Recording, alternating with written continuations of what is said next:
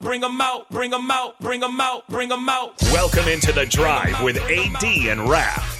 Former Husker football national champion, speaker, and author, Aaron Davis. Nebraska will win the national championship. The Cornhuskers beat Miami. It is history, 13-0, and bring that trophy back to Lincoln. Former Arena Football League quarterback, former head coach of the Capital City Crush, and guru of Husker football history, Chris Rapp. 25 straight wins for the Cornhuskers. One of the most dominating stretches in college football history. We may have seen one of the best teams in the history of college football tonight. Brought to you by Sandhills Global on 93.7 The Ticket and theticketfm.com.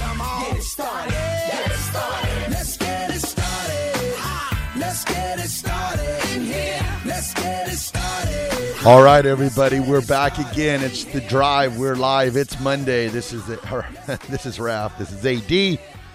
AD, another weekend of football. I don't want to talk about football no more, man. All right, we are no longer a football show. Steelers lost. My Huskers got bashed. It just was not a good weekend of football, man. It was not a good weekend of football at all. But you know what? That's why we do what we do, man. There's plenty of content to talk about. we like the agony. Yeah, we got plenty of content, don't we? We got Jay Foreman, the former Hall of Famer, Nebraska Hall of Famer, with us this morning. I asked him to come join us a little bit this morning, kind of talk about some of the changes. But good to see you, Jay. Jay's been a rough one, man. It was a tough game. I didn't expect it to be like that, but I think Oklahoma you got to give them kudos. Where they battled back. When Nebraska had the momentum, they answered, and then they jumped on us. They were like sharks when they see blood in the water or something like that, or whatever you want to make an analogy about, and they pounced on us, and they continued along it and took advantage of our some of the mistakes that we made. I think. Right when you get beat by 35 points, and it probably could have been more, and X, Y, and Z. But at the end of the day, 35 points. You got to. I always try to look back and look at. Everybody's gonna say, "Oh, the talent gap" and all that stuff. I mean, sure, but when I think his number was number 8 or 6, got the sack, right, and he came back and he hit Casey. I don't even think Casey got it. I don't even think he went through one read and he got hit. What, hit him right in the chin? No, he came off the defensive left. It was from the and he was on like our bench. It was just a pass. He just ran in there and hit him. Yeah. I would always say, is that a talent gap, or is that a missed assignment, or just somebody just whiffing and not? You get what I mean? Mm-hmm. Yeah. Like, I don't really consider that a talent. Heck, if they hike the ball and Casey's standing from me to you, I'm gonna hit you. I can get there. There was a blown assignment there, man, for him to be that wide open. Those are the things that really, really, in my opinion, affect the momentum of the game, because the defense watches that, right? And the offense was, I wouldn't say they were moving the ball, but it was a passing thing. It was third and manageable. Yeah. We had 12 empty. Right. Series, 12. Right. So that's where you got to look. Where was the gap in execution, both offense and defense, right? And then Mims got a big return. That's a momentum changer. So everything that they needed to do to get the momentum and keep the momentum is what really, that's where that separation goes into halftime. I always go back to when one year we played Kansas City. This is when they had Dante Hall, Priest Holmes. That's when they were rolling. Right. And I was in Houston, and we were a defensive-led team. Offense was just so-so, and it was Andre Johnson's, I think, first year. So it was 14-14. We might have even been winning the game. Yeah. And the punter was supposed to kick it right punt, kicks it down the middle, house call, right? We get the ball back on offense. Now it's 21-21 or whatever, 14-14. And this is within like 6 minutes before half. And we get it, run 2 plays, fumble. Next thing you know, blown coverage. They up by 7, right? Get the ball back again, pick 6. So we go from being up 7 or the worst being tied to down 14, and then we end up with a game like that. Well, here's what happened. Same team generally. They had the same offense, and I don't know what they did in free agency. We played them the next year at Kansas City. Right. So the expectation is we're going to go on the road. They're going to probably beat us by the same, or they're going to beat us.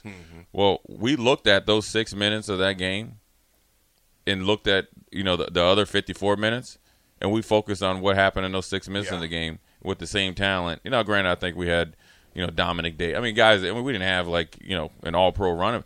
Went up there and beat them, right, at Kansas City. In when it was in the beginning of the season, it wasn't like, oh, this is just a throwaway game, a sleepy game. It meant something. It meant something, yeah, and absolutely. so I try to look at it like that. I mean, Oklahoma was definitely prepared. We didn't play well. I think that the most frustrating and disheartening thing was the run by Dylan Gabriel.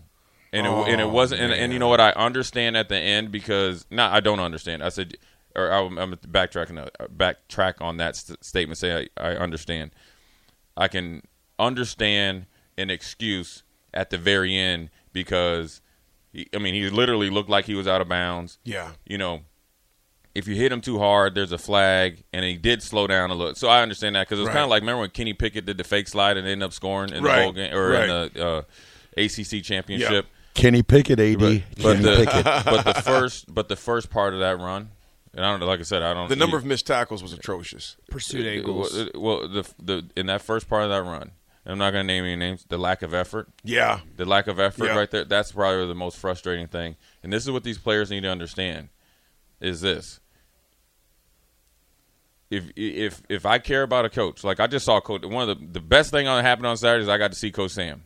Yeah. Coach Tony Samuel. Yeah. Right? Yeah. So if I care about Coach Samuel, and if I say like the outside linebackers were, whatever, he was on some heat, that ain't going to happen because I really care about Coach Samuel. Right? That's right. It's bigger than me. Yep. And there has to be some player accountability to it because you're all old enough to do it, right? You're old enough to take some accountability for how you play on the field and your actions. It's not all you get what I'm saying? Yeah.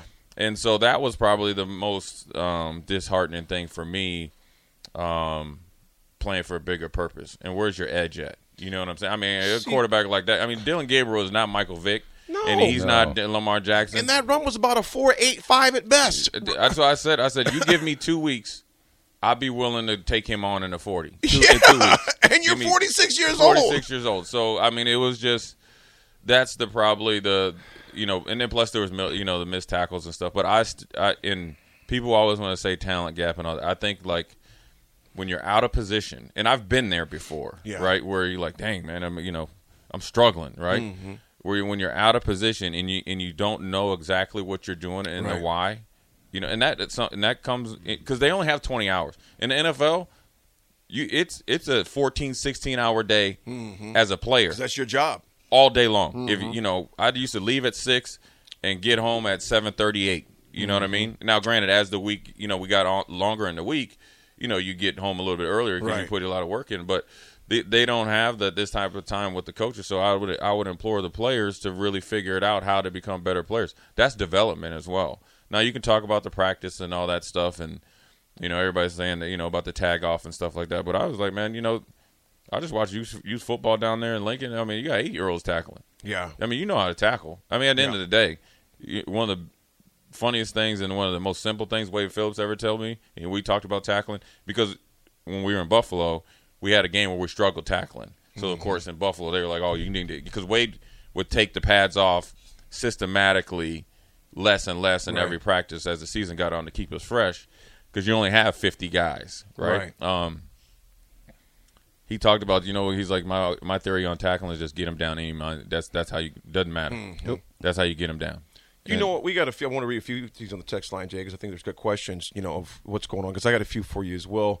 We got Travis in Lincoln goes, aid him in the same boat. As a Bengals Huskers fan, Zach Taylor getting a lot of flack for his vanilla play calling. I know about that, Zach. Believe me, Travis. My season could not have gotten to a worse start. I'm right with you, Travis. We got a question here, Jay, that's good from 8421, last few numbers. Hey, guys, could you answer one question for me? Is it honestly that we don't have good enough players to make a tackle, or is it coaching? No, there's plenty of blame to go around. I don't think that, like I said, and I'll say this about Eric Shenander. I mean, he's a good dude. Yep. I know he works at it. Yep. And I will say this: man. the one thing about Shenander is, I know he wanted to be here and be successful. Yep. I know that for a fact. Yep. I know when I looked in when I talked to him, it wasn't smokescreen. You know what I mean? You know, he takes ownership. Man. But I'm saying before this season, when I first met him, right. He was appreciative and he wanted to, do well. So, right. And that's the hard thing as a coach, is that I know they're not coaching these guys to go out there and miss tackles and whiff. I know they're not coaching them to have these bad angles. Mm. I know that they're not. I know this is what I do know, and I don't know much anymore because I haven't been down there. I know that they aren't telling you to run past guys and throw an arm at them. I know for a fact not one coach that they have is teaching that type of stuff. So, so then it comes down to, well, is it allowed or whatever? You just got to get back to it, and everybody's got to dive into it, and the leadership is going to be key. I think like I said, I would like to see this. Let's just talk about defense, just because that's obviously what I know. I'd like to see them how they perform, maybe something simpler, mm-hmm. More defined, right?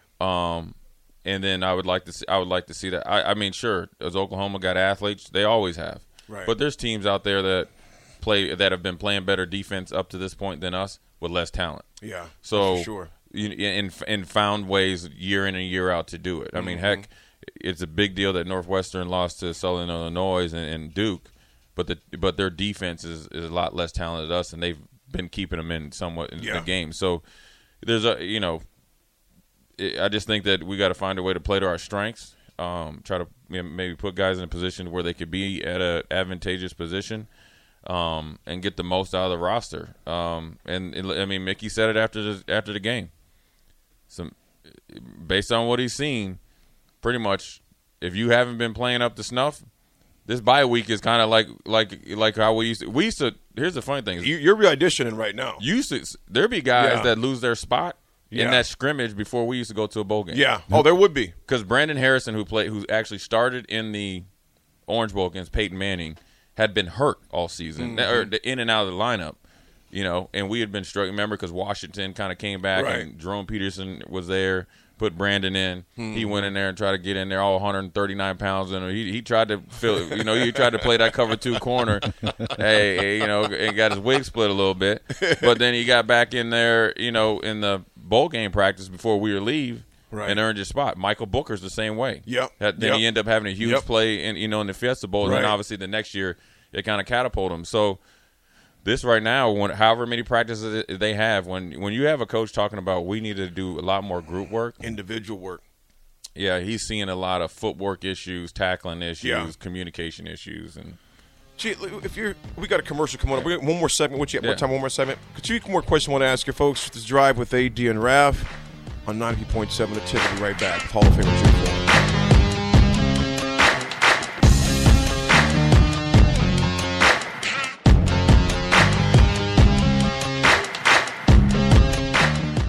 Hey, y'all. We're the Antonellis. And we own Antonelli's Cheese Shop in Austin, Texas. With our Spark Cash Plus card from Capital One, we earn unlimited 2% cash back on every purchase. And it has no preset spending limit. So our purchasing power adapts to our business needs. We use our cash back to help take care of our most valuable asset. Our people. It may sound cheesy, but we like it that way. Capital One. What's in your wallet? Terms and conditions apply. Find out more at CapitalOne.com/SparkCashPlus. This is a 30-second stereo radio for Trade School in the Home Depot. Spot code YHTFD00RGA0. Spot title, Project Planning Homeowner 101. So you're ready to tackle a home improvement project on your own. Let's make a plan. Take a free workshop from the Home Depot and get live help from our expert associates. Whether you're upgrading your kitchen or overhauling your bathroom, we'll provide everything you need to get started. You'll know what to look for and what to avoid, so you can take on any project with confidence. Homeowner 101 live stream workshops from the Home Depot. How doers get more done. Register now at homedepot.com/workshops.